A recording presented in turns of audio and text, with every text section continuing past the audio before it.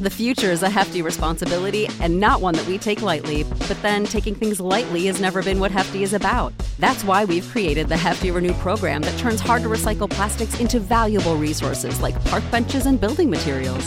To participate, simply fill up an orange Hefty Renew bag with accepted items, tie it up, and drop it in with your regular recycling.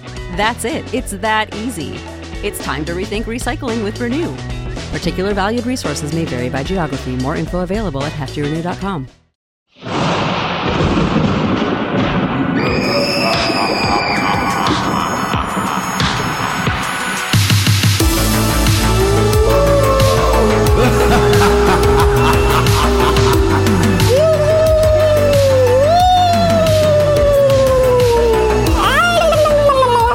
See, that's my best Obi-Wan screech impression. Nice. I was going to say that sounded sort of like you were trying to sort of signal to the audience that it's the end of BOGTOBER and we're heading to turkey season. It is. That's a good signal. Or for me, it's more tofurkey season. No, for me, Bobby. so. I know what Bobby's doing with the dragon call or whatever that scares the Jawas off, where they're like, oh, it's the dragon. Yeah. Have you changes listened like to 15 times? Yeah, the old version versus the new version. Like the old version sounds like really like mysterious and it's like, oh my god, what's that? And the new version is way more clearly just a dude yelling. I know. You can hear some guy being like, that's what it sounds like. Yeah, it's so weird. I think it's supposed to be like Obi-Wan like force projecting his voice, right? Yeah. It's so weird.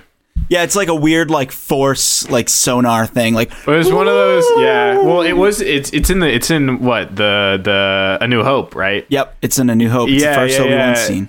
Yeah. It's so like I think at that point they had, because like I don't know if you guys have looked into like some of the other concepts for like Star Wars sequels. Mm-hmm. But like you can sometimes when you go back to the old ones, you're like, dang, they really didn't have the Force sort of figured out, because nobody else does like Force voice tricks. Well,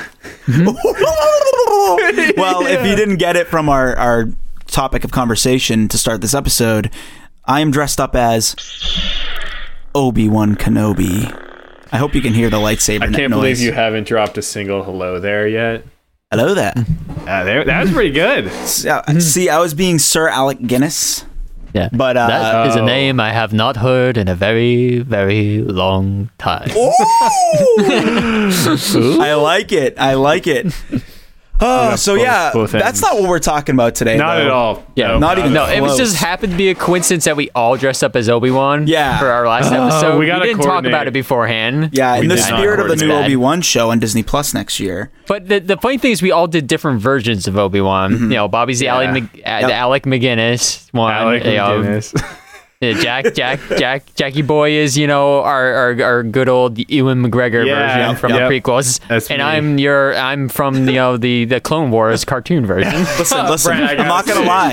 I feel a little bit cheated, because I put in this real effort and I'm actually dressed up as Obi-Wan, and you boys are sitting here just saying I'm Obi-Wan.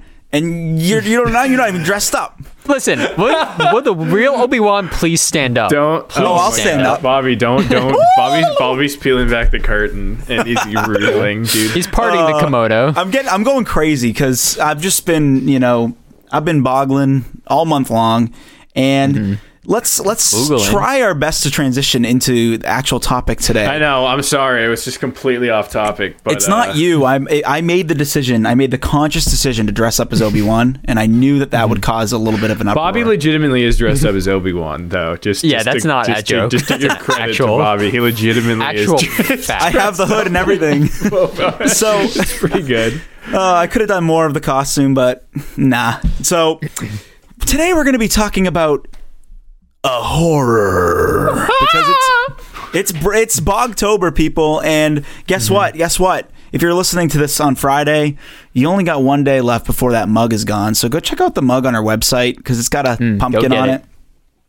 Go get it while there's still things to get. Well, there's still the world time. doesn't completely collapse into utter chaos. That's got to be a line in Star Wars somewhere. Pretty close.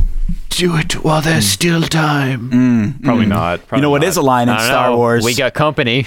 We got company, and also what's the other one they always do? I got a bad feeling about this. I got a bad feeling about And this. McClunky, dude, the iconic one. Although that one's been already memed to all hell and back.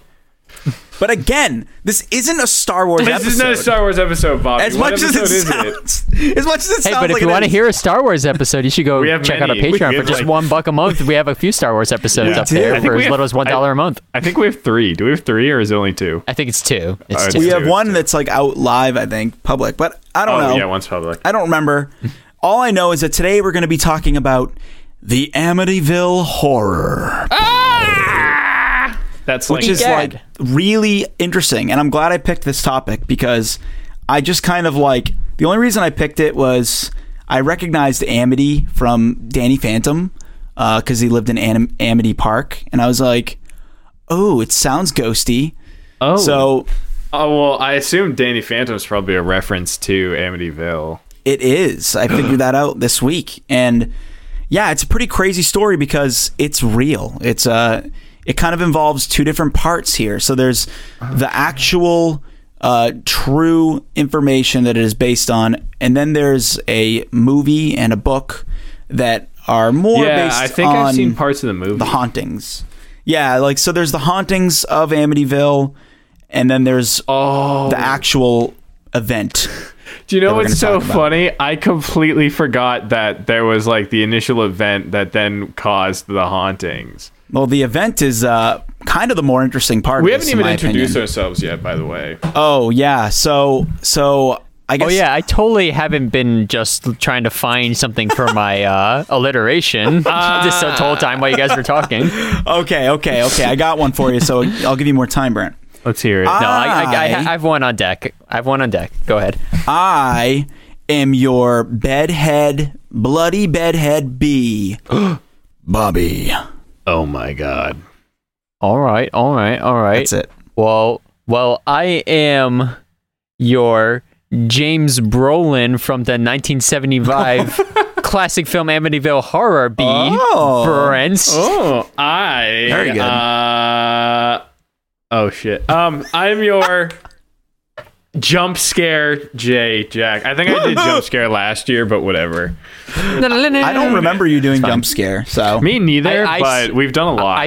I sort of do, but I don't remember from what, so it doesn't Jay matter. has not that many words. B has a lot of words. Jay doesn't have that many words.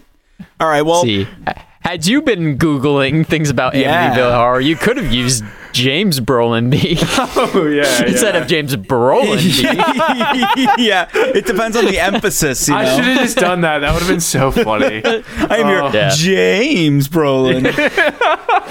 Oh, it's so good. Okay. All right, so I want to start off by getting us. or what? I want to start off by getting us in the spirit of this, because I have here, and I got to shout out to another podcast because I actually got this from a different podcast. It was You hate to see it. True Crime All the Time, and they did this too, where they played this clip. But you know what? Let me just stop talking. Let me stop jibber jabbing because you just want to hear this. So this is the news broadcast radio bulletin from the night of the actual Amityville murders, which I will get into what those were, but this should help explain it. So here we go. This is WOR New York. Stay tuned for In Conversation. First, this bulletin from the WOR newsroom. 6 members of one family have been found shot to death in their night clothes in their expensive home in Amityville, Long Island. The only available information at this moment, according to the Amityville Village Police, is that the victims have been identified as members of the DeFeo family. They were found by a 23-year-old son, Ronald DeFeo, who is believed to be the only surviving member of the family. 6 members of the family found shot to death in their home in Amityville, Long Island. We will have further details on the 11 o'clock news. Wow. Yeah. Okay. So That dude, he gives like they were shot to death in their night clothes. Night clothes. And in their Their expensive home. home. Lots of shade being thrown Yeah, like, to this know. murdered family. No, dude, that wasn't shade. He was praising them. It was just weird details. Maybe it's my 2020 perspective. I was like, look at these bougie people in nightclothes and expensive Long Island home. No, but back in Well, they were pretty bougie. Yeah, Because Amityville is like a oceanside town, and it's a village. It's a very small place. I know. Based on what it looked like when you said it was on Long Island, I was like, "What? That's on Long it's like an Island?" hour from Manhattan, and Yeah, Long Island, I feel like people kind of like have in their heads, oh, New York, Long Island, but it's Yeah. really more of like a suburb of New York City. You know, like it's really sort of like the hoity-toity sort of upper middle class, higher end area. I love you know, toities. yeah. If we have any listeners from Long Island, that's what Long Island is. Now you know, even though you're probably. But parts of it, I don't want to speak. I don't want to paint to have a broad brush, but generally speaking, it's a little bit All of a it. rich kind of suburby kind of area. It's very bougie. So around 6:30 p.m. on Wednesday, November 13th, 1974, 23-year-old Ronald DeFeo entered Henry's Bar in Amityville, Long Island, New York, and declared, "You've got to help me. I think my mother and father are shot." Way to DeFeo- make fun of him, Bob. I ain't making fun of him. Yeah, I kind of was. I'm sorry, Because Robert. Ronald or DeFeo whatever sounds your like a name is. little bit of a Also, doofus. that radio Ronald. announcer said the DeFeo name 2 different times. He said He said DeFeo. Yeah, he said DeFeo, and then he said DeFeo. Listen, Make as up your your resident mind. Italian, I'm going to say it's DeFeo. Mamma mia. So let's just say DeFeo from now on. Mamma mia. That's always how I pronounce it. I am a little bit familiar with this because I saw the Amityville horror, like the remake that they did like in like the mid-aughts. Oh geez, 2005 version or whatever. Yeah, something like that. I saw that in the theater there when that was are still something 2 versions of the movie. socially acceptable. And there's been like a billion sort of weird spin-off sequels since then, but I digress. Yeah. Yeah, I mean, like, I've listen, seen that's funny. Clips of the original, The 70s one. the original movie. Yeah. You guys have probably seen way more than me combined. Wait, the especially. murder happened in '74, and the movie also came out in the '70s. Yeah, like 4 years later, 5 years later. Yeah, well, the book was written like pretty close after the actual. I think right after 1975. The funny thing is, that they like there was like a whole fad like in the 90s where like every controversy that ever happened got like a TV daytime movie that or whatever that came out like within like a month. It's like Tanya Harding and Nancy Kerrigan, Lifetime movie. Oh my God. It would come out like a week after it happened. I'm like, how did they cast it so fast? You want to Like, know Jesus. something wild? So I've been converting like old VHS tapes at home. I'm holding one up right now, and we found one the other day that didn't have a label, and so we played it, and it was just like TV being recorded from like the like mid 90s. Oh my boy! It is so hilarious. Back in the day, my dad would record every episode of Power Rangers. Yes. So funny. See, this was a recording of the Wonder Years, and in between there was a Chronicle like commercial, like the show Chronicle. Yeah. And they were like, "Electromagnetic waves. Will it kill you? What do you have to be worried about?" Next on Chronicle. And we were dying. Oh my God, that is so funny. Yeah. Anyway, now I digress. Let's Chronicle is responsible for QAnon. You heard it here first. yeah. Probably. I was on Chronicle once. What? I was on Chronicle. What did Chronicle, you do? the news Why? channel. Because that summer place that that one I'm talking about Yeah. in the town where we work. The town of Summer. You used to work. Yeah, they did like a promo about it, and like I was interviewed for it, and I was just like, "Oh yeah, what's up, what's up, guys? I'm You were Blackie." like a little kid. Yeah, it's pretty good. All right, so getting back to the story, like I said, Ronald DeFeo, the oldest son of the DeFeo family, entered Henry's Bar in Amityville, Long Island, and declared, "You gotta help me! I think my mother and father are shot." Yep. My best New York accent. DeFeo and a smaller group of people went to 112 Ocean Avenue, which was located near the bar, and found that DeFeo's parents were dead inside the house. On one of the group, DeFeo's... Oh my God, why? One of the group, DeFeo's friend, Joe Yeswit, made an emergency call to the Suffolk County Police, who searched the house and found that 6 members of the same family were face down dead in their beds. So it wasn't just the parents, it was the siblings too. So just for future reference, Ronald DeFeo's nickname was actually Butch. So if you ever hear me talking about Butch DeFeo, that's also Ronald Jr. So got it. Butch DeFeo was born on September 26th, 1951 in Brooklyn, New York. DeFeo was the oldest of 5 children. Ronald Sr. was his father, and he worked at his father-in-law's Brooklyn Buick dealership and provided the family with a comfortable upper middle-class lifestyle. So yes, bougie. I would say they were probably more than comfortable, actually. But he also served as a domineering authority figure and engaged in hot-tempered fights with his wife and children. The most frequent target of abuse was the oldest child, Butch, of whom was much expected. It only got worse at school, where the overweight and brooding boy was the victim of relentless bullying from his classmates. Never a good start to a murder story. Mm-hmm. You know, bullied as a kid. Yeah, hate to see it.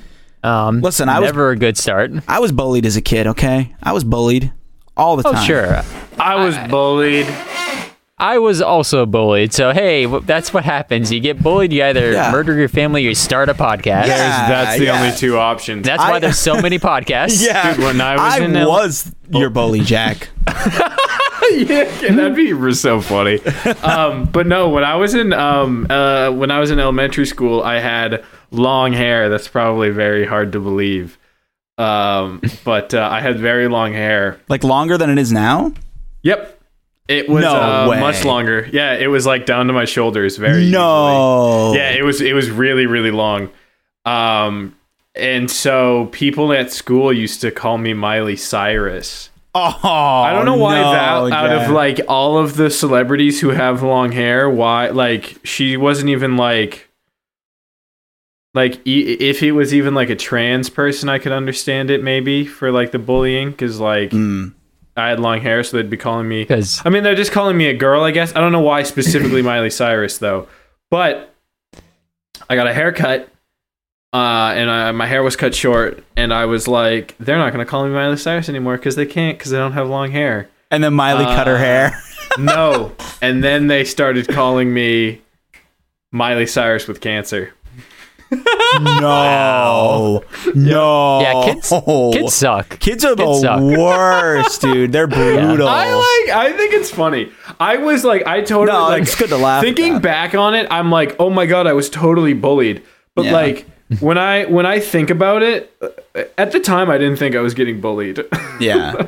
No, it's weird because for me it was the opposite situation, because I remember this situation where these kids were like, I'm going to beat you at Through the Fire and Flames on Guitar Hero. Let's meet up this weekend at the park and the Teen Rec Center, and we'll face each other.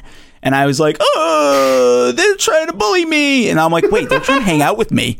Like, let's see. They were asking me to hang out. Let's see. Yeah, so it's not like when I was a kid where you get picked up and slammed into the wall of the bathroom by some random kid because they thought that was cool, or having someone like pick boogers out of their nose and stick them on your face on the school bus. That was more the kind of bullying that I was used to when I was younger. I also went to a really good school system, and of course being called like a fag and stuff. But, yeah. And so I had That's what happens when you're a young youth male, is that people call you gay, because that's apparently was an insult. Yeah, that was my biggest thing. It's that like, was cool. Very very prominent in my childhood was being called that. And also there was physical stuff too.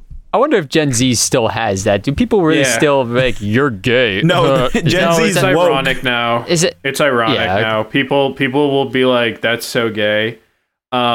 I have like I have a lot of gay friends. No, but like a lot of my gay friends will like be like, "Oh my god, that's so gay." Man. So we're taking it back, taking ownership of the phrase, as opposed to actually being like, I'm going to insult you by suggesting that your sexuality is something to be ashamed of. I have one gay friend or something. I don't get it. They call any minor inconvenience homophobic. Oh, yeah. It's pretty good. It's pretty funny. I just think, good. I like it. I just think like, I'm sure many of our listeners have had similar experiences. You're a kid. You're very, sensitive to certain things. And, you look for your school life to be your escape from your home life if you have a bad home life. And maybe you have a bad school life and you look for an escape in your home life. But for DeFeo, this was not the case in either situation. He was bullied at home and he was bullied in school. So, as DeFeo matured, he began lashing out physically against his father, as well as his very few amount of friends. His concerned family took him to a psychiatrist, but the visits didn't sit well with DeFeo, who denied that he needed help. The trips to the doctor stopped, and in their place, the DeFeos used an incentive of cash and presents, including a $14,000 speedboat in the hopes that the gifts would placate their troubled son. Upper middle class can afford a $14,000 speedboat. I guess so. In the 70s. What the heck? And they were upper middle class. Like they were very comfy, Yeah. Yeah, I mean that Amityville house. I mean, if you've seen like the famous like facade of that house, that's if not for the spookiness associated with it, it's a pretty nice house. It's a pretty nice house. It's very well built. In the hopes that the gifts, so like basically they would give their son these gifts in the hopes that it would kind of keep him at bay and like keep him busy, and maybe it would be like a reward and he'd feel happy. But as we all know, that's not how you fix mental health issues. Gifts are not the solution to anything when you have a rooted problem that's much deeper. So this new tactic made problems worse. By the age of 17, DeFeo had become an LSD and heroin user at the same time and was expelled from school for violent outbursts. I'm sorry. It's not funny, but the way that you said that was just so funny to me. What? An LSD and heroin user at the same time. Yeah, you know what's funny too about that? I read that straight from the biography.com article, but like I added the at the same time. I knew you did. Yeah. Because that's because it didn't make sense. It does make sense. I assumed they were at the same time. Oh my god. It was just redundant. But anyway, so yeah, that was kind of the age he was when things started to kind of take a dark turn. 17 years old, he started getting into like bad drugs and hanging out with bad crowds. In spite of his academic setbacks, the DeFeos continued to reward him though. At the age of 18, he received a prized position at his grandfather's car dealership with little to no expectations. He also earned a weekly allowance from his father, regardless of his attendance or job performance at work. So DeFeo funneled this salary into his new car, which was another present from his parents, as well as an arsenal of guns, alcohol, and more drugs. And this sounds like a pretty chill dude. Yeah. Feeling the chill vibes. Yeah, it seems pretty chill. So this is where things started to get really strange. DeFeo's behavior seemed to only increase in time. He threatened a friend with a rifle during a hunting trip.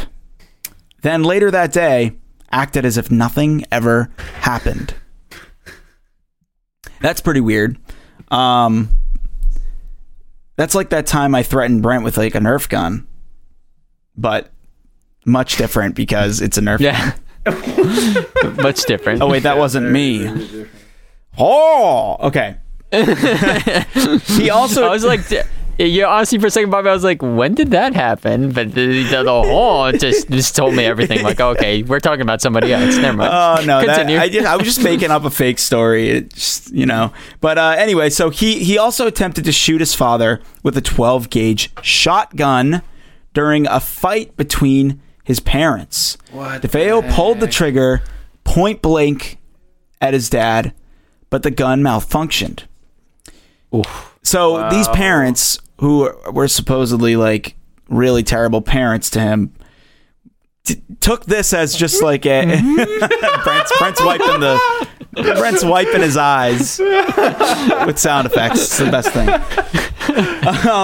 So like, of course, knowing his parents, they just kind of brushed it off, and they were just a little bit stunned by the confrontation, but they were just like, that's weird. Like, what kind of reaction is that? Your child tries to shoot you with a shotgun, and you're just like, that was weird. Well, it is. Are you saying it's not weird, Bob? No, but like, honestly, kind of weird. If I'm being honest, you're kind of weirding me out. I just feel like there should be some kind of, mental insanity, like, protocol for that, but I don't know.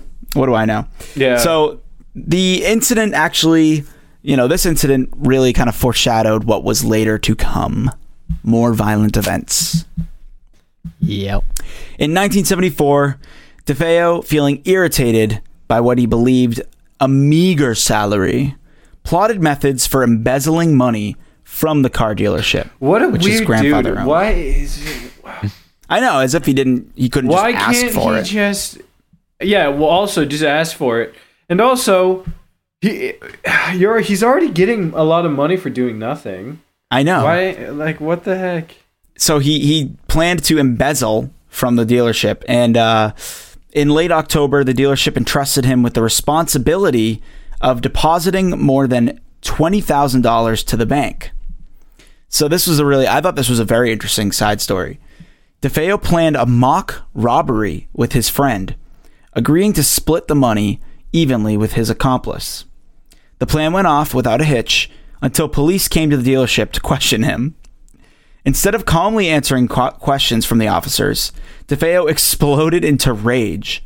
When the police were suspicious that DeFeo was lying, they asked him to come into the station and check out some mugshots of possible suspects. He completely refused to comply. Ronald Sr. began to suspect that his son had committed the robbery, but when he questioned his son about that, the DeFeo threatened to kill his father. Well, what? Why would he freak out? Well, I mean, he's unstable, obviously. But the other thing, too, that I thought was funny was, like, I guess he was unable to account for, like, the 2 hours between when he was robbed and when he reported it to the police. Like, he told them, like, yeah, I was just robbed 2 hours ago. And they were like, okay, well, like, what happened? What was the timeline? Sorry. What was the timeline? Where did you go after that? And he was like, stop questioning me. And he got real mad, which I'm like, dude, you should have thought about that, I guess.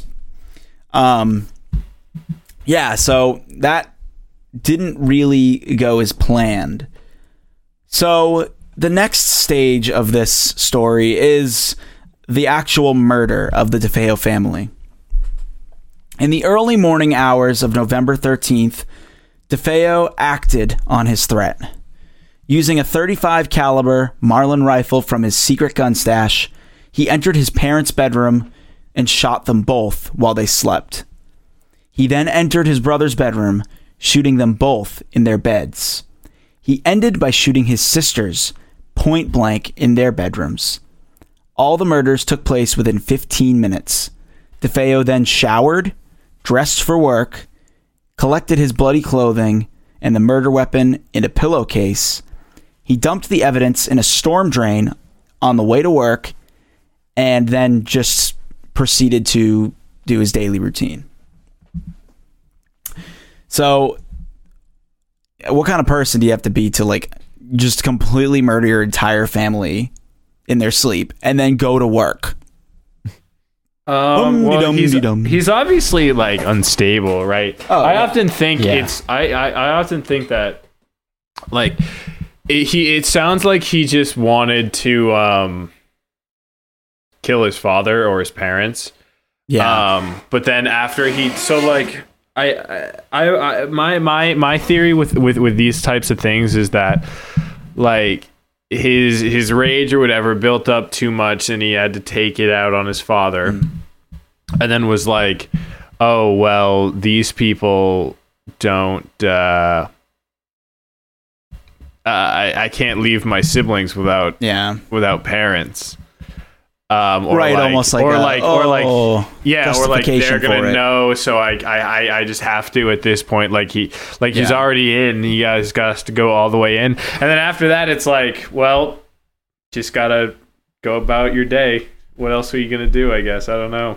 Yeah, I mean, we'll get more into like the why of like why he killed his other siblings, but there's a lot of different controversial conspiracies about that, because some think that, you know, one of the siblings actually helped him kill the others.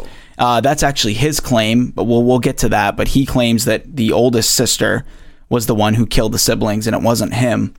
But there's many things like, it was, you know, I didn't want them to grow up without parents, or like I didn't want any eyewitnesses. Or like, they fought back. I didn't want them to kill me first, so I killed them before they could kill me. There's a lot of like inconsistent stories that DeFeo tells later on, but we'll get to that part. So he dumped the evidence in a storm drain and then arrived at work. And once he got to work, this is the really psycho part. He called home. And he pretended not to know why his father hadn't shown up for work, saying that he was bored around noon. He left work to go spend the day with his friends, which I guess was like a very average thing for him to do. Just leave work in the middle of the day. Yeah. He attempted to secure an alibi by telling each of the people he visited that he couldn't seem to reach anybody at home. So he like acted concerned all day, like, I hope my family's okay. Like, I haven't heard anything from them. At 6 p.m., he called a friend in mock surprise, saying that someone had broken into the house and shot his family. There's multiple different stories of this too. Like, there's some stories that say he ran into a bar and told his friends. There's some stories that say he called his friends. So his friends came to the house and contacted authorities. When a Suffolk County detective questioned DeFeo about who could be a suspect in these murders, he told them that he believed mafia hitman Louis Fellini may have been responsible. DeFeo cited an old grudge between the maid man and the family over some work DeFeo did for him at the dealership. He then told police he had been up late watching TV, unable to sleep, left for work early, and he said that he believed his family was alive when he left for work. Then told them his whereabouts for the rest of the day. Police placed DeFeo in protective custody as they searched for a suspect. After police more carefully searched the family's house, however, DeFeo's testimony began to crumble. Finding an empty box for a recently purchased .35 caliber Marlin gun in DeFeo's room gave authorities pause. As the timeline came together, it seemed more realistic that the murders had happened early in the morning. The family had all been wearing their pajamas, so it couldn't have happened earlier in the day, placing DeFeo at home at the time of the homicides. When authorities questioned DeFeo about the new evidence, he began changing his story. He said that Fellini had appeared at the house early that morning and put a revolver to DeFeo's head. He then said that Fellini and an accomplice dragged him from room to room as they murdered his family. As the story unraveled, police extracted a confession from DeFeo. He finally broke down. "Once I started, I just couldn't stop," he said. "It went so fast." So he eventually admitted to doing the murders after being interrogated about it. And they had kind of been suspicious right from the start, but I guess like accounts of the actual day that this happened, the police reports state that he was like genuinely like crying and like sobbing about his family. So he was pretty convincing at first. And he may have actually been sad. Like some people are kind of messed up and like, you know, he might have had a reaction as if somebody else had killed him, as if it wasn't his choice. And for later on in the story, there were some accounts where DeFeo had said that he was being told to kill his family by voices in his head. Huh. So, you know, we'll get to the hauntings, but... So DeFeo's... This guy, man. I know, he's spooky. Yeah, and just for everyone's like understanding of this, it's not like all these siblings were, you know, in the same room or even on the same floor. Like the rooms were scattered throughout the house. Yeah, and how did no one wake up? One of the weird things about this whole thing is that nobody appeared to have woken up from any gunshots. And there was no silencer found on the rifle. And apparently even the neighbors didn't report any sounds. Of gunshots? That's so weird. Of a rifle like that big. Yeah. Like you would hear it from 2 miles away. Like it's crazy. You don't know that. What kind of gun was it? Well, that's just I'm basing that off of what the police officers said. What the police had said? Yeah, they said that it was a 35 caliber Marlin rifle. Oh yeah. And apparently like it was loud enough to be heard from 2 miles down the street. And no one reported any gunshots. Weird. Based on the bodies being like face down in bed, like no one in the family woke up. At least that's what it seemed like. So DeFeo's trial began on October 14th, nearly a year from the date of the murders. DeFeo's defense attorney, William Weber, attempted an insanity plea for him, and the murder suspect told jurors that he had heard voices that told him to kill his family. The psychiatrist for the defense, Dr. Daniel Schwartz, supported the claim, saying that DeFeo was neurotic and suffered from dissociative disorder. But the psychiatrist for the prosecution, Dr. Harold Zolan, proved that DeFeo suffered from antisocial personality disorder. The illness made him the defendant aware of the actions, but motivated by a self-centered attitude. Jurors agreed with the assessment, and on November 21st, 1975, they found DeFeo guilty on 6 accounts of second-degree murder. He was sentenced to 6 consecutive life sentences and sent to Green Haven Correctional Facility in Beekman, New York. His appeals to the parole board have all been turned down. So the controversies are really interesting to me. So this is where things don't really add up about the story. All 6 of the victims were found face down in their beds with no signs of struggle. The police investigation concluded that the rifle had not been fitted with a sound suppressor and found evidence of sedatives having been administered.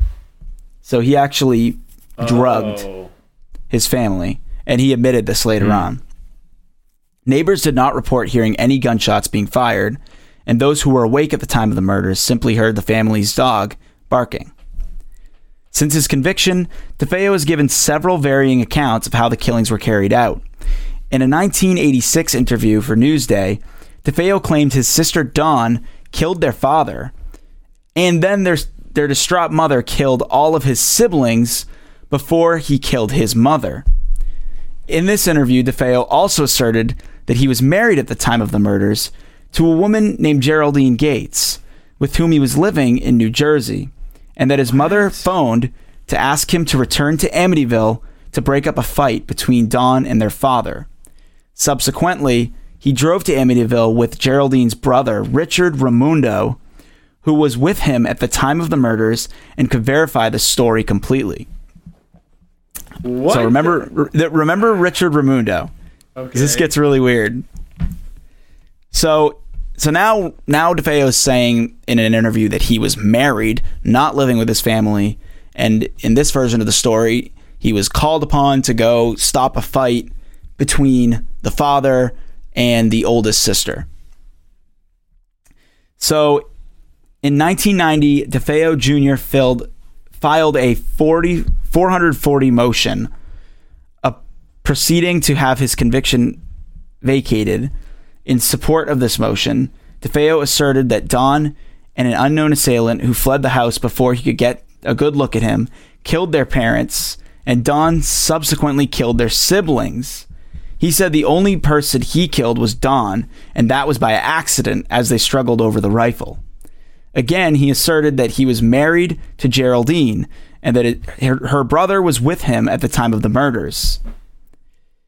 So an affidavit from Richard Raimundo was submitted to the court, and it was asserted that he could not be located to testify in person. So they wanted him to testify, but they couldn't find him.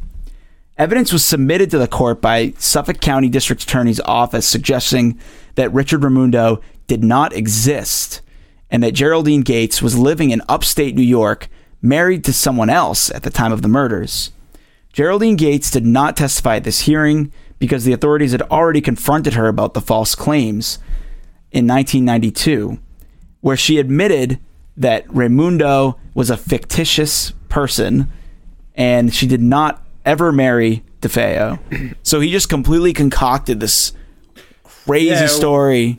Just like later, he just was like, all right, I'll see if this works. Yeah. Yeah, he was just like, oh, yeah, okay, here's the truth. My wife. Did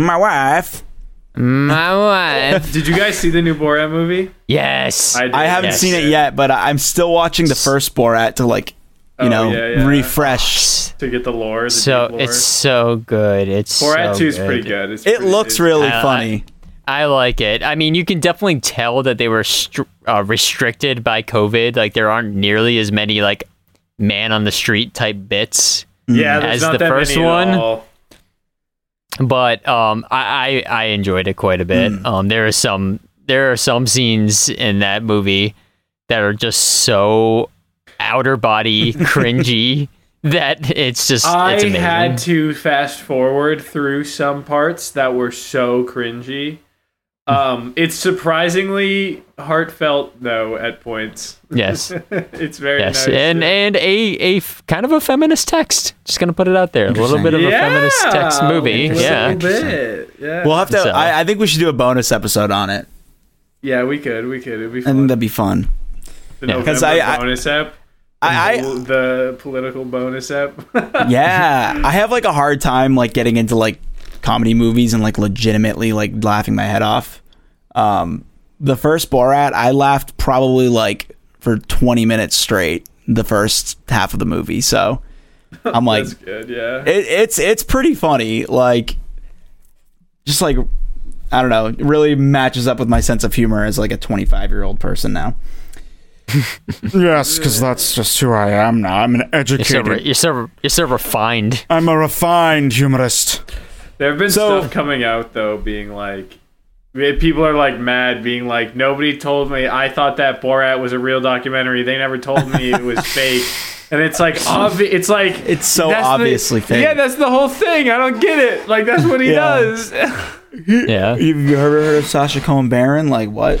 Yeah, they're like, I've never heard of Sacha Cohen Baron. I've heard of Sacha Baron Cohen. SBC. You fool, Bobby. Burnt. I was burnt. We should just get moving on. Sacha. Amityville. Now I don't know which one it is. I already forget. Cohen, Sacha Burnt Cohen. Sacha Cohen Baron. Gotcha. Nope. Sacha Cohen Baron. Okay. Yep. You got all right. Moving on. I've got it now. All right. Okay. Now I feel like a fool. According to a different source, DeFeo Jr. claimed that he had committed the murders with his sister Dawn, the oldest one, and two of his friends out of desperation because his parents had plotted to kill him. Allegedly, Butch claimed that after a furious fight with his father, he and his sister planned to kill their parents, and that Dawn murdered the children in order to eliminate them as a witness. He said that he was so enraged by discovering that he killed the siblings, that he knocked her unconscious onto her bed and shot her in the head. Now, one of the other conspiracies is many people speculate that she was killed elsewhere and later placed in the bed due to the fact that although she was clearly shot in the head and there was brain matter found on her clothes and on her blankets, there was actually no evidence of blood spatter anywhere on her headboard, which was only inches from her head, and it was like a white headboard. And so if he had shot her at the angle where she was placed, it doesn't make any sense that there would be no blood on there. This is so weird. So people still don't know what really happened. I mean, there's a lot of theories out there of like, did he, kill them and then place them all face down in their stomach? Because like, what are the odds that all of them were sleeping on their stomach? I was gonna say, who has an entire family of people that sleep on their stomach? Yeah, like the odds of that are so slim, Right. See, my first thought was that it was maybe some sort of like execution style situation where like he had the gun on them and it was like lay on your stomach or whatever, and then just pop in the head, But what's weird about that is even still, like, if you're upstairs and you hear gunshots coming from the downstairs, you're just gonna sit there and wait for your brother to get up to your room. Well, I mean, if they were drugged, so maybe if they were all drugged, so maybe he like woke them up individually as he's like murdering them, which is a horrific thought. But like maybe he would like wake them up enough to like, or if they were out drugged enough, I don't know. I mean, I'd be curious to see like a toxicology report or some form as to like whether or not they were actually drugged or not. I don't know if that information exists somewhere. You know what? I did hear something about a toxicology report. But if they were, depending on how drugged they were, he might be able to literally just like roll them over himself. Yeah. And then just, shoot them. I don't know. That's true. Yeah, it's a very strange situation. There is evidence that the mom woke up from the sound of the gunshot and basically turned over. And then that's the story that he tells, is that she turned over and looked at him and he was like, and shot her in the face, or shot her in the, I think it was like the some vital organs. But yeah, it's just, the whole thing is very, very bizarre and no one really knows what happened that day. But the story doesn't really end there, because after this, the house was sold and other people moved in. And this brings us to the paranormal side of this episode, which is what the movie's based on. The Amityville Horror.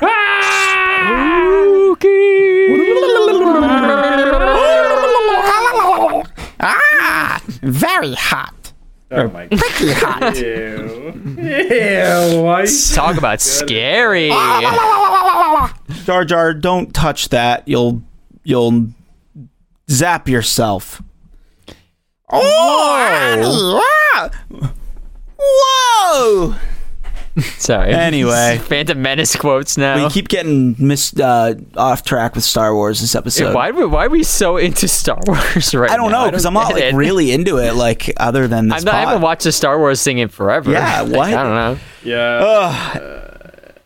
Anyway. Maybe it's just one of those days. It's just the Force, Yeah. Yeah, I don't know. So, the book, The Amityville Horror, which is based on a true story, describes the house at 112 Ocean Avenue as remaining empty for 13 months after the DeFeo murders. In December 1975, George and Kathleen Lutz bought the house for what was considered to be a bargain price of $80,000. The 5-bedroom house was built in Dutch colonial style.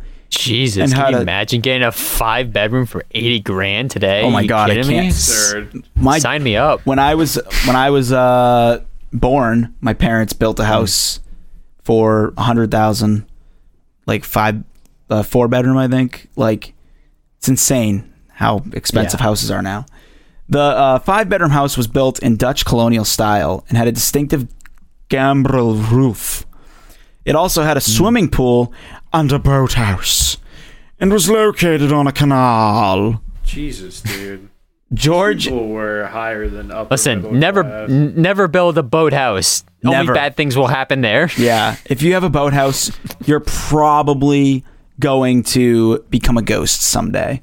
Yeah, it's a guarantee. It's like a 95% probability. Yeah, Ain't definitely. no good happens in a boathouse. Yeah, because you never... I'll know this. You're telling me that if you look out the window and you got a boathouse, you're not going to see an old sailor dude hanging out there? You have a hook hand or something. Yeah. You don't see his face, but he's got like long wet hair. Yeah, even if you die with both your hands, you're still going to have a hook as a ghost. It's just part of it. So part of it.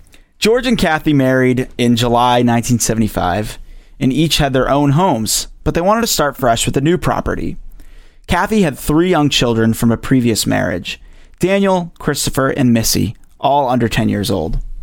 They also owned a Labrador named Harry.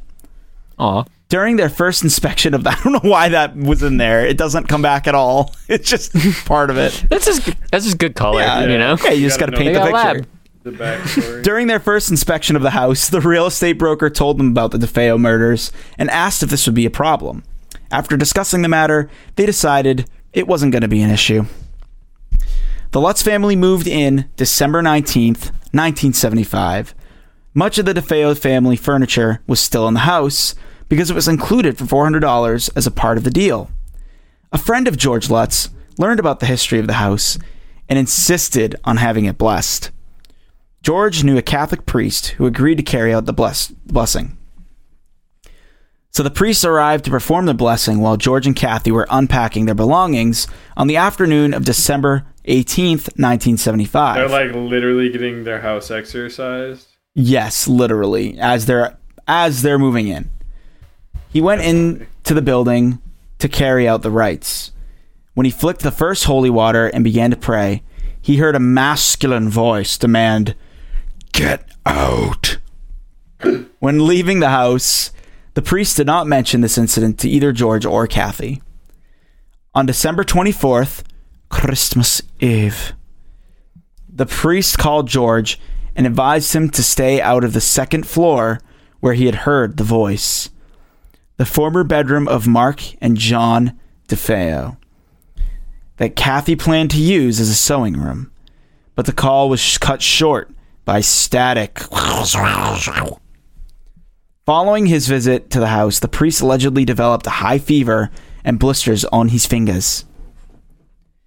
It's his hands, but I was just doing a Ringo Starr thing. At the first, George and Kathy experienced nothing unusual in the house. Talking about their experiences subsequently, they reported that it was as if they were living in different houses under the same roof. Some of the strange paranormal events that occurred were as follows. Flies being found in large numbers in the middle of the winter. Their daughter Missy having an imaginary friend who looked like a giant pig and told her that he wanted her to live there with him forever. Like, what? Okay, I'm sure that was just her little pig, like her little imaginary, like, because kids have imaginary friends. I never get this when people are like, this child has an imaginary friend, therefore this house is haunted. It's like, kids have imaginary friends. What do you mean? Yeah, I had Magic Man, I had Monster and Giraffe, and I had sure so many imaginary friends. I'm sure the little girl says, yeah, and he says he wants me to stay here forever. Yeah. And not like...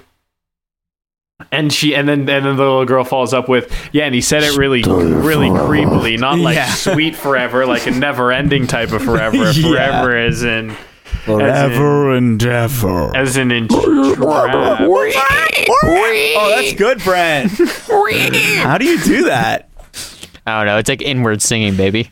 Oh, my brother told me a story like a couple weeks ago. Him and his girlfriend went to go see like the largest pig in like New England.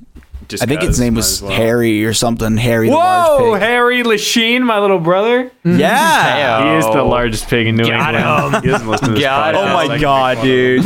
We're sorry, All right, Harry. that's it. This has all been a long con for us to say that one joke about Harry. Thanks, Good night, guys. everybody. Thanks for watching. Check out our Patreon. Thanks for playing along. Okay. Now shut it down. We don't need it anymore. Turn the lights off. So here's the sad part. He goes to see Harry the pig and shows up and everyone's like, "Where's Harry?" And there's just a sign that said like, "Rest in peace, Harry." Oh no! He like died. He actually did. That's really funny. It's sad. That's a bummer. Anyway, so you were saying the paranormal Rest in activities. Yeah. Rest in paradise, Harry. We love you. So the dad said that there was screaming heard all throughout the night. They would see a figure standing on the stairs. The toilets would turn black, and slime would ooze out of the walls. And the lights would flicker on and off. Yeah. And the slime would ooze from the walls. The hash slinging. Nose the mash slinging. The hash slinging slasher. So you tried to sync up with me, but it ain't gonna work. I like the part in that. This is a SpongeBob reference, by the way, Brent, if you didn't get it. But yeah, no, I actually have seen that one. I like the part where they're like, Brent. "How do you explain the oozing walls?" And he goes, "They've always done that." Yeah, that's so good. Yeah. Oh, that's actually a great episode. I also like the one where SpongeBob is like a ghost for Halloween, and everyone's like, "You're not scary," and then he takes off the blanket, and it's just his like brain. Because he like shaved all his sponge off. Yeah, to get the shape. Yeah, I remember that. That's really that's. Wait, so he started. Didn't he hear? This is in the movie though. He hears like a marching band. honestly, it's so weird because the accounts of the things that they heard and saw are very inconsistent, and also apparently the big thing that, you know, made them leave the house in the middle of the night is too scary to talk about, so they don't talk about it, which I think is the thing that happened in the basement, right, or whatever. Like something happened in the basement that they like won't talk about. Yeah, they won't. They won't talk about it. It's just I'll finish off what's written here. People talk about watching their friends get blown apart in war, and these people can't talk about some scary thing that happened in the basement. Can't talk about it. Oh, Jerry Seinfeld. New York. Because in the movie, there's this scene where he goes like down. There's like this significance with like this metal like lion statue that like bites him, or like he trips and falls, and it like his leg gets caught in it. But he's like, it bit me. But he like gets scared and hears a full like marching band with drums and horns and everything in his living room, and he goes downstairs and there's nothing there, and he just hears it. But in the movie, it's really unclear. It was like in the book, because this is the part that's in the book, is it's like, oh, he thought he heard a marching band, but in the movie, you just hear the music, and you're like, I'm like, oh, is he hearing that, or is it like a soundtrack thing? Oh, interesting. Yeah. Yeah, but then they were like, that was kind of part of the intention to be. Yeah, like, you don't know. You don't know. You're just like him. Is it all in your head? Oh. Yeah. And I'm like, shut up. I hate that. But like, yeah, I'm curious because I don't know what happens in the movie, but basically, they basically. Let me finish reading here just so I can kind of get my brain back on track. Yeah. After getting in touch with the priest, the Lutzes decided to take some belongings and stay at Kathy's mother's house in nearby Deer Park, New York, until they could sort out the problems of the house, at least. They claimed that the phenomena followed them there, too, with the final scene of Anson's book describing greenish-black slime coming up from the staircase towards them. Yeah, on January 14th, 1976, George and Kathy Lutz, with their 3 children and dog Harry, left the house, leaving all their possessions behind forever. The next day, a mover... Okay, so it wasn't forever, because the next day a mover arrived to remove the possessions.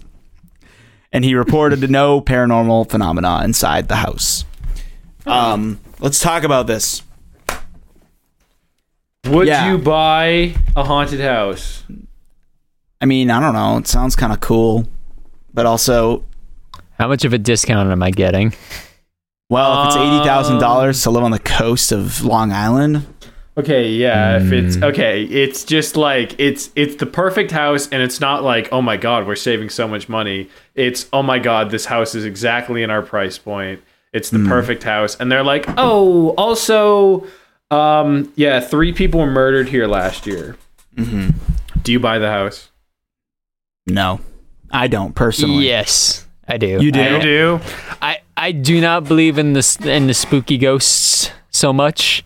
Well, that makes sense because you already live in a haunted house, Brent. Do I? No, I'm just. I thought I thought you were going to say that I already live in a haunted house because I live right next door to a graveyard.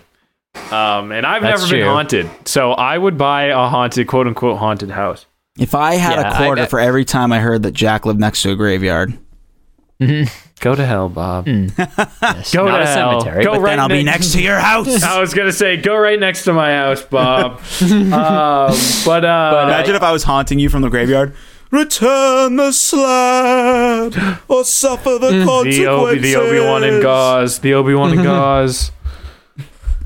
But anyway, sorry. I don't know. I've never experienced anything paranormal myself. It's just not a quick haunting. It feels like a quick haunting. Like they were murdered in 74, and then in 76 they're already haunting. Seems fast. Yeah, it does seem fast. And so, like, I think a lot of people believe that this was a hoax. The hauntings were just kind of like a psychological thing. Yeah, like knowing what happened when you move in and like being a superstitious person, because they were both religious in some sense.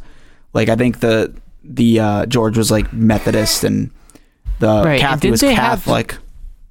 Maybe I missed this part, but like didn't they have some sort of involvement at some point with this like couple that did like seances or some crap like that too, like these paranormal like investigator type people? Probably.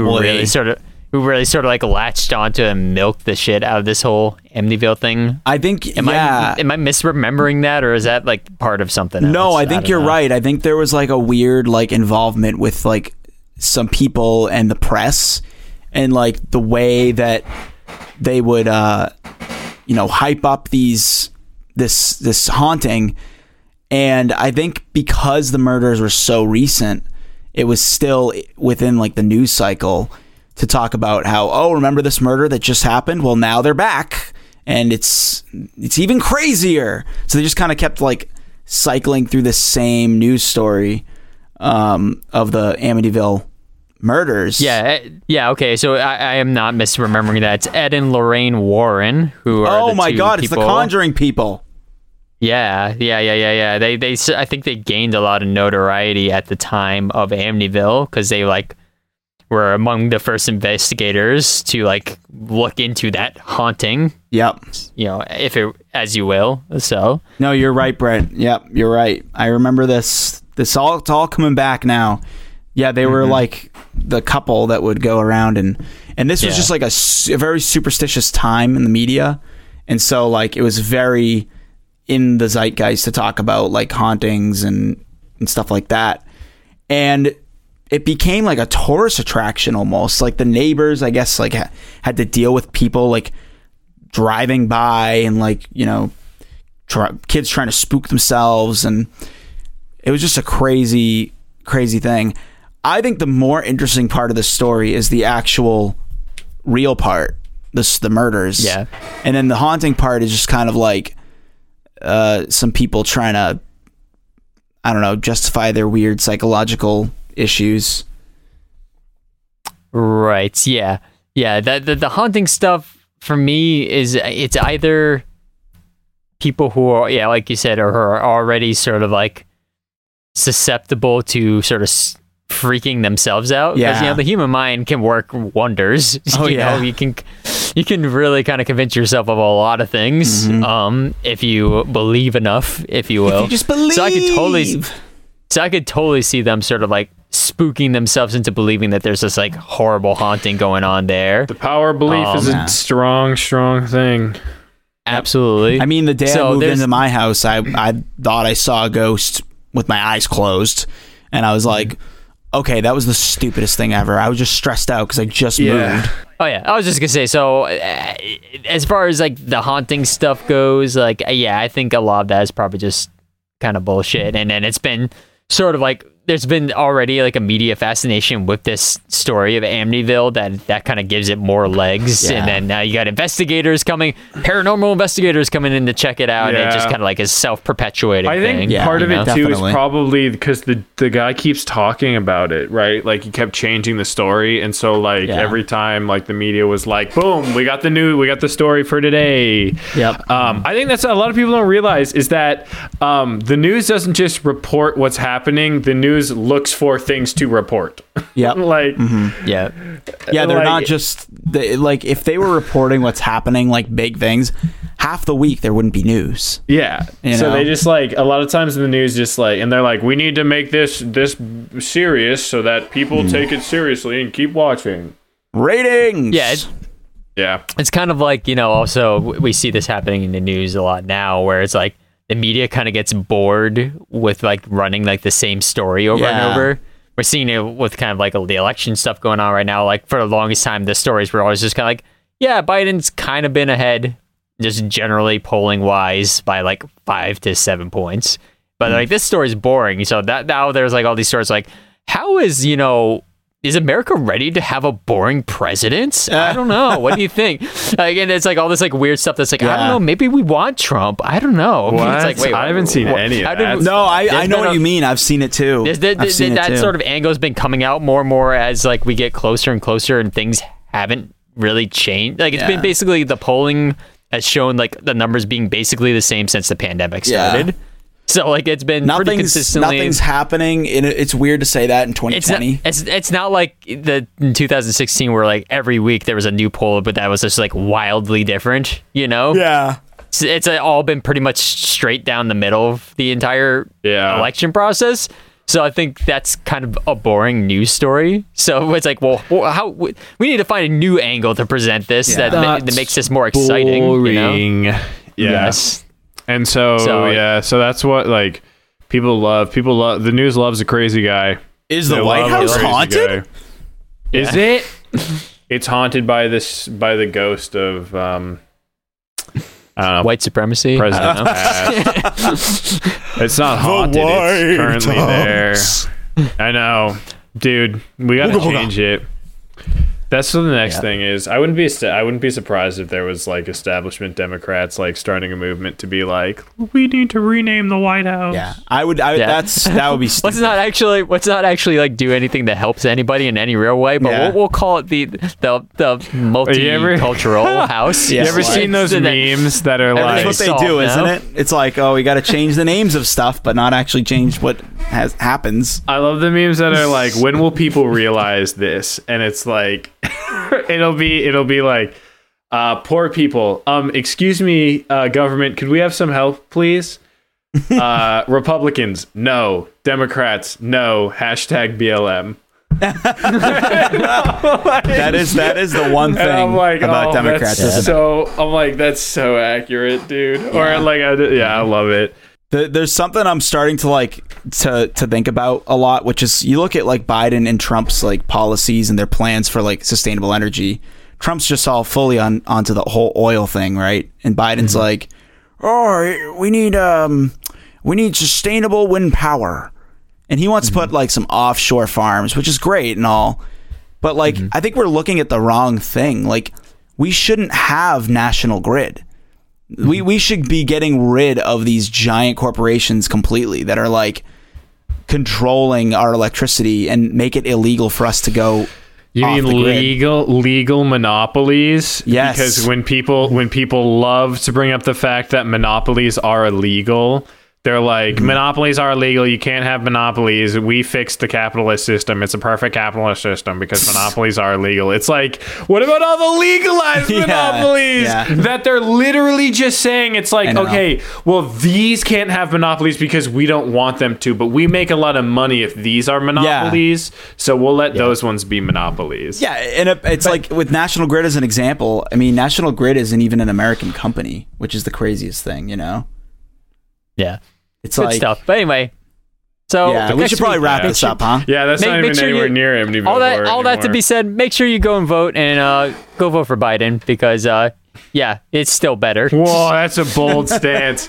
That's a bold stance. It's absolutely better because, like, I mean, if you're looking at what's happening with like the courts right now and how Republicans keep talking about packing the courts. The Dems are going to pack the courts. That's literally what has been happening with Republicans for the past 4 years. And now, as a result, there's a chance that I know they're going to talk about packing the courts when they literally have Republican-leaning Supreme Court justices who, by the way, are supposed to be impartial, are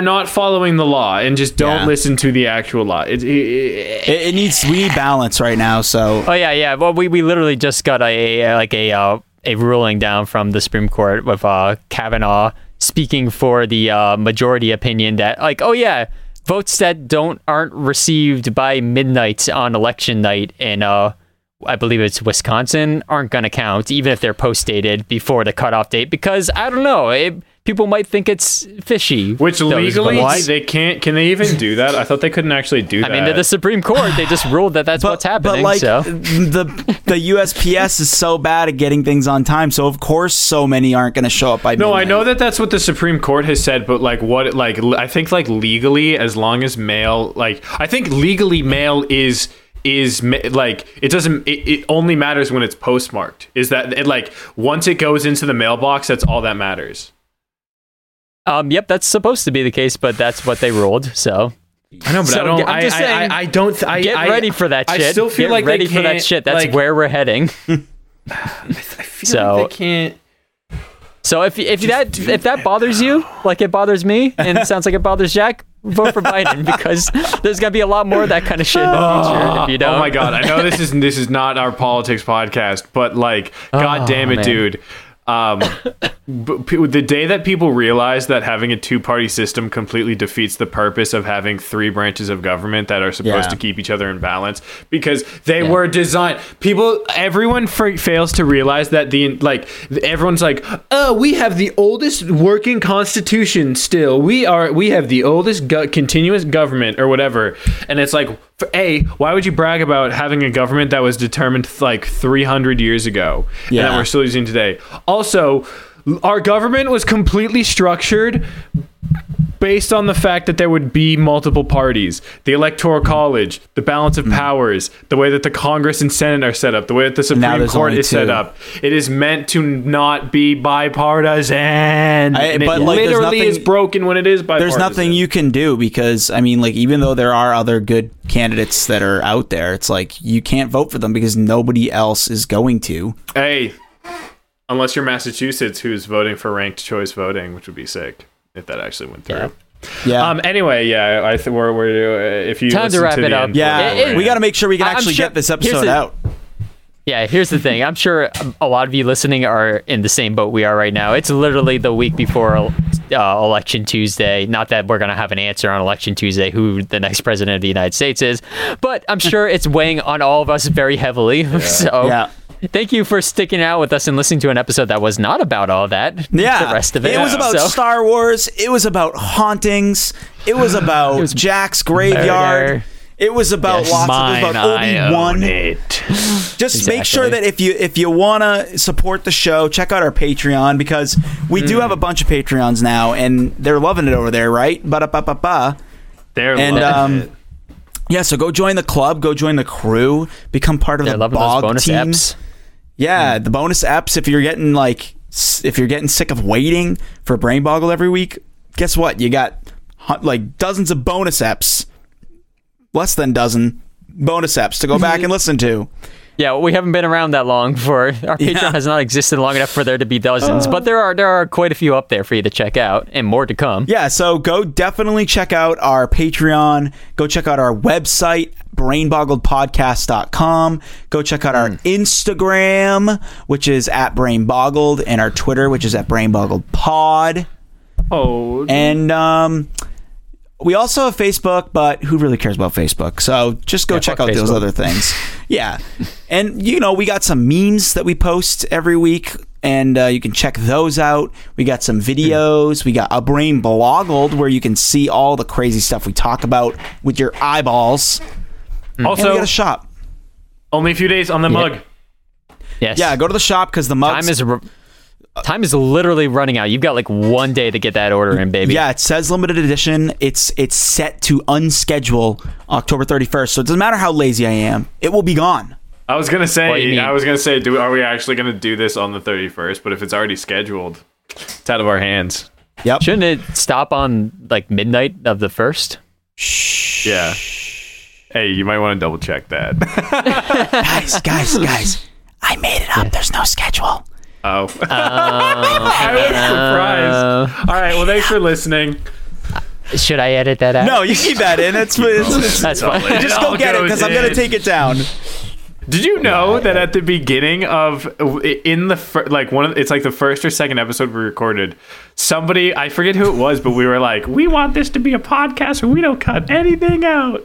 No. And how far? No, we cut so much. Not so much, but there's stuff we definitely cut out. It depends on the week, It depends on how much time I have. Yeah, last week's episode was unedited. It was literally just I put the music in and it came out like that. Brain boggled. I think the same for the Jack. Honestly, Bogtober's been a very busy month for me, so I've not edited. Honestly, the only episode I really edited a decent amount was Matthew's episode because there was so much music delay in. Well, the only thing you have to do for this one is add that little YouTube clip in, and I mean, I messed up a bunch, but the people are used to that, so. The people expect a certain level of quality, which is low. So. But all right, let's wrap this up so we can actually upload it. The people, yeah. All right. So thanks for listening, guys. See you. Happy Bogtober! Thanks for coming in for another year. Bogtober. So sad.